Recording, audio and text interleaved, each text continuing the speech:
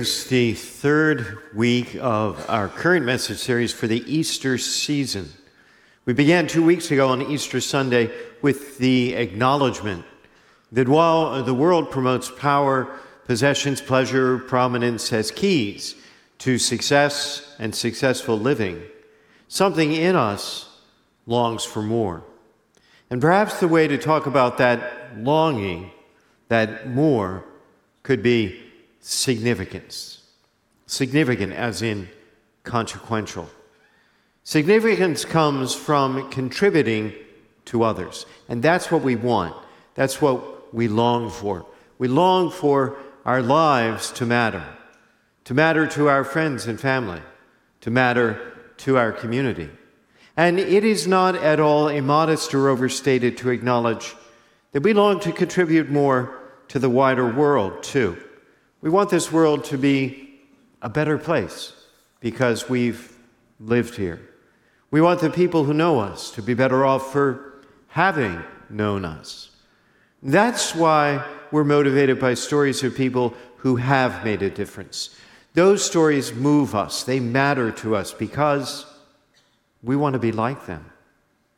At the end of the day, at the end of our lives, we hope that others can talk about the amazing contribution we've made to their well-being, their experience, their quality of life.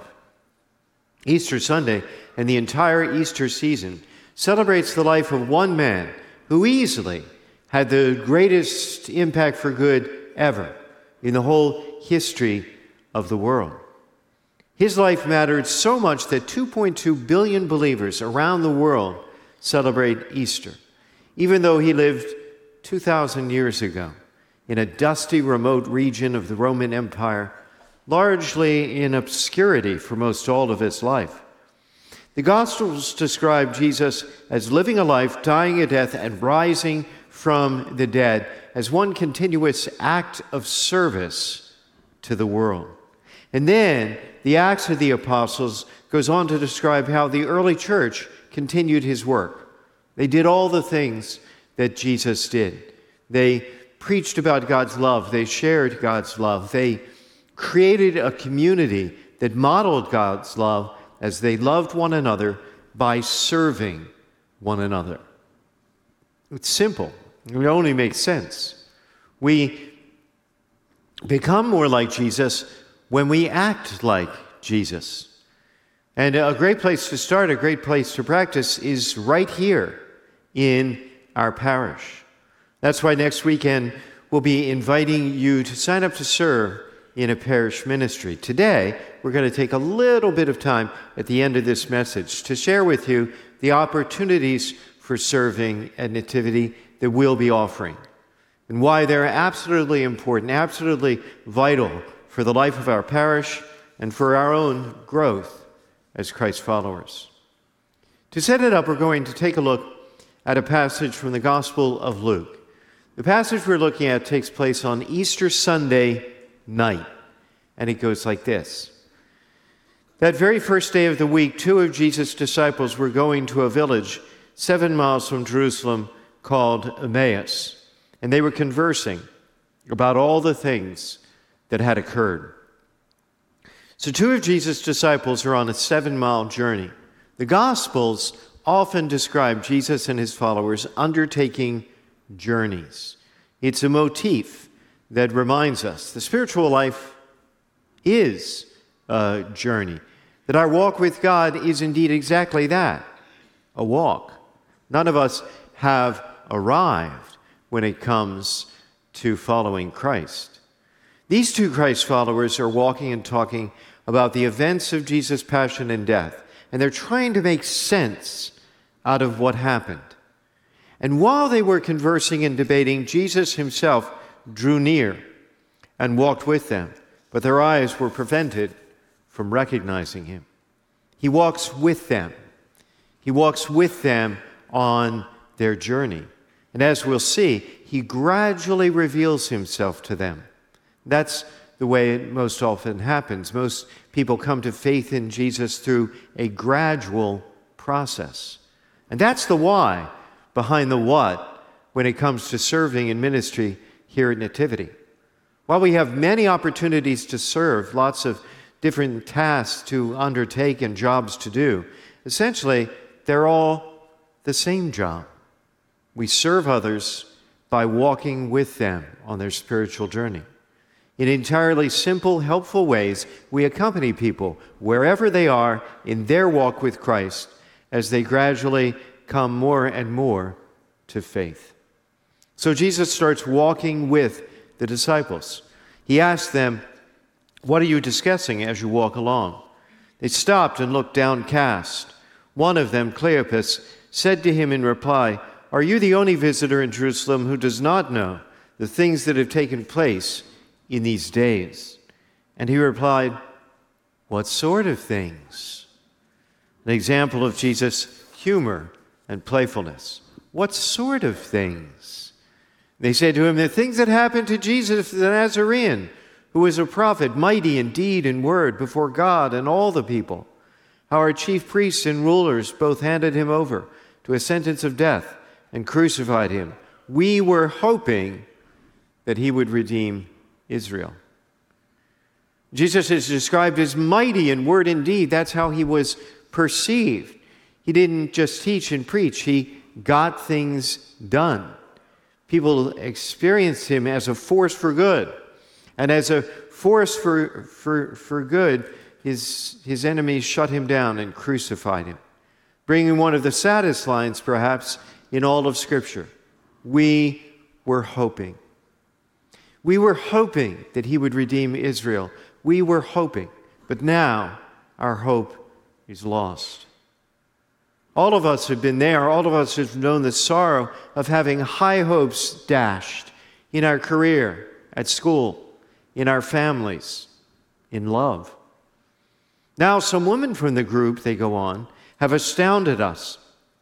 They were at the tomb early in the morning and did not find the body. They came back and reported that they had seen a vision of angels who announced that he was alive. They're hopeless and heartbroken and now completely confused.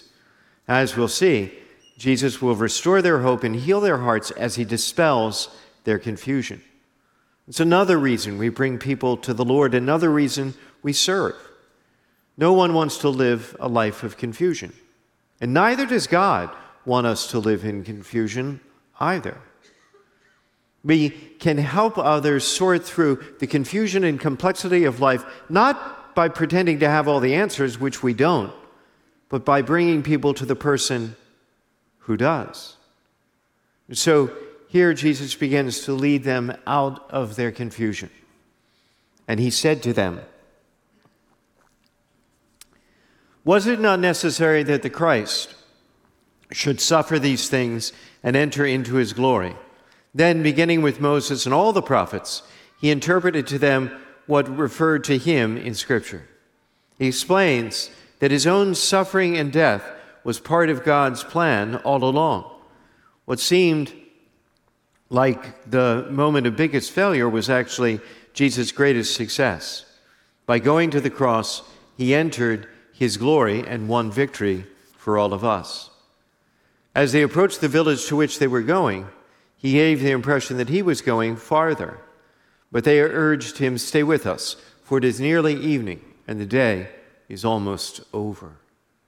We see Jesus' playfulness once again. He feigns that he's going to travel on, but the disciples urge him to stay.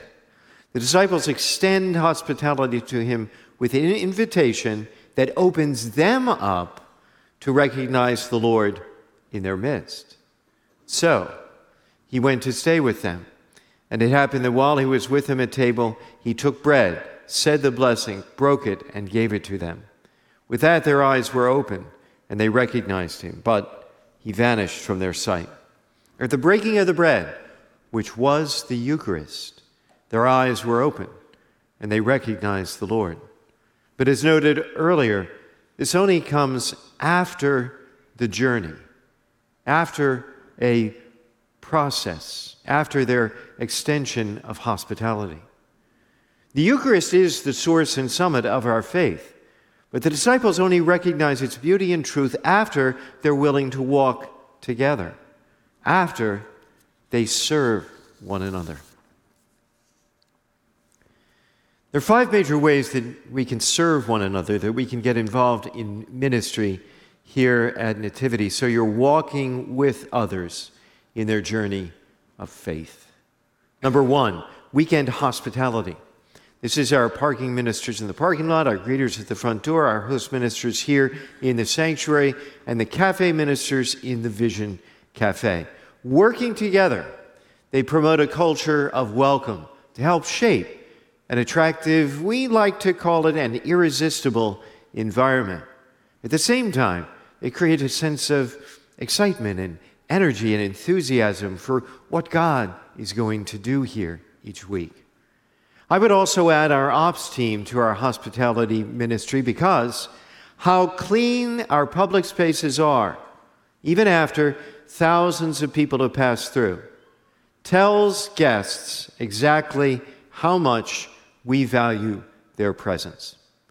Did you know the number one question for people who are in church for the first time in a long time, or the first time ever, is simply, am I welcome here? Am I welcome here? And our hospitality ministers answer that question in an unmistakable way. Number 2, Next Gen. One of our biggest responsibilities, obvious opportunities, and greatest privileges is influencing and impacting the next generation for Christ.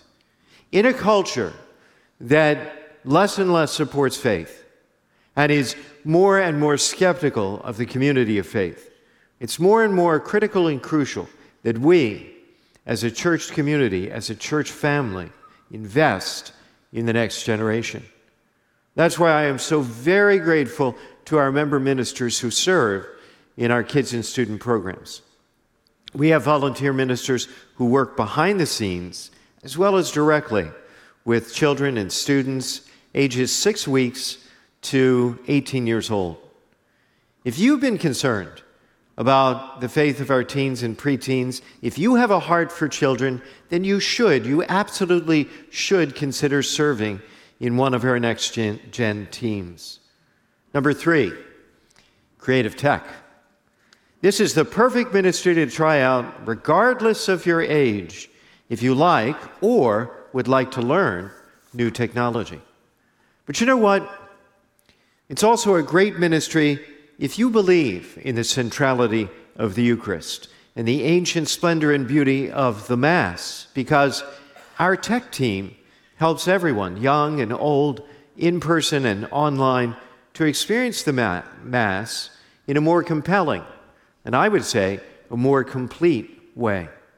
The lights, the camera, all the technology are all about drawing people into worship, helping them lend God the attention that honors Him and inspires us. Number 4, online. With our online campus, Nativity can be anywhere, anytime, and you can serve from anywhere too.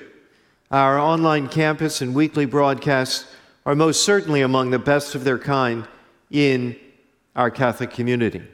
And our online chat hosts and ministers play a necessary and needed role, reaching beyond our walls, serving our congregation elsewhere. They help our online guests move beyond mere passive observation to become valued members of this community.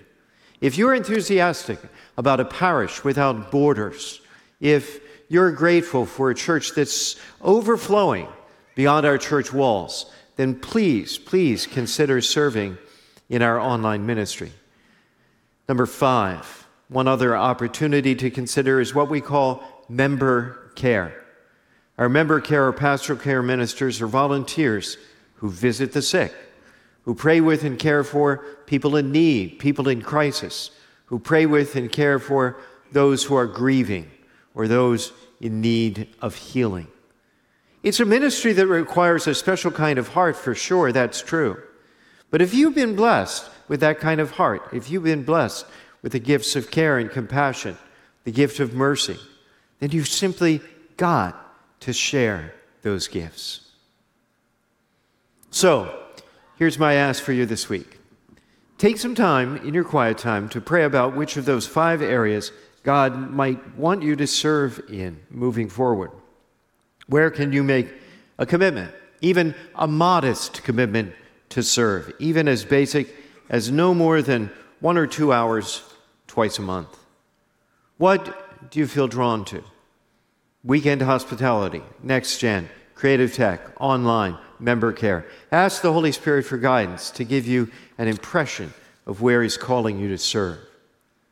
Jesus invites us into a life of significance, specifically through service, walking with people in their walk with Christ.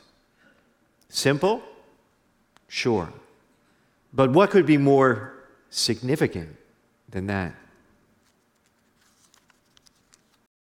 Hey everyone, thanks for watching with us today. Hit that subscribe button right now so you don't miss a single thing. You can be part of our mission to love God, love others, and make disciples simply by sharing this video. We are so grateful you're part of our community.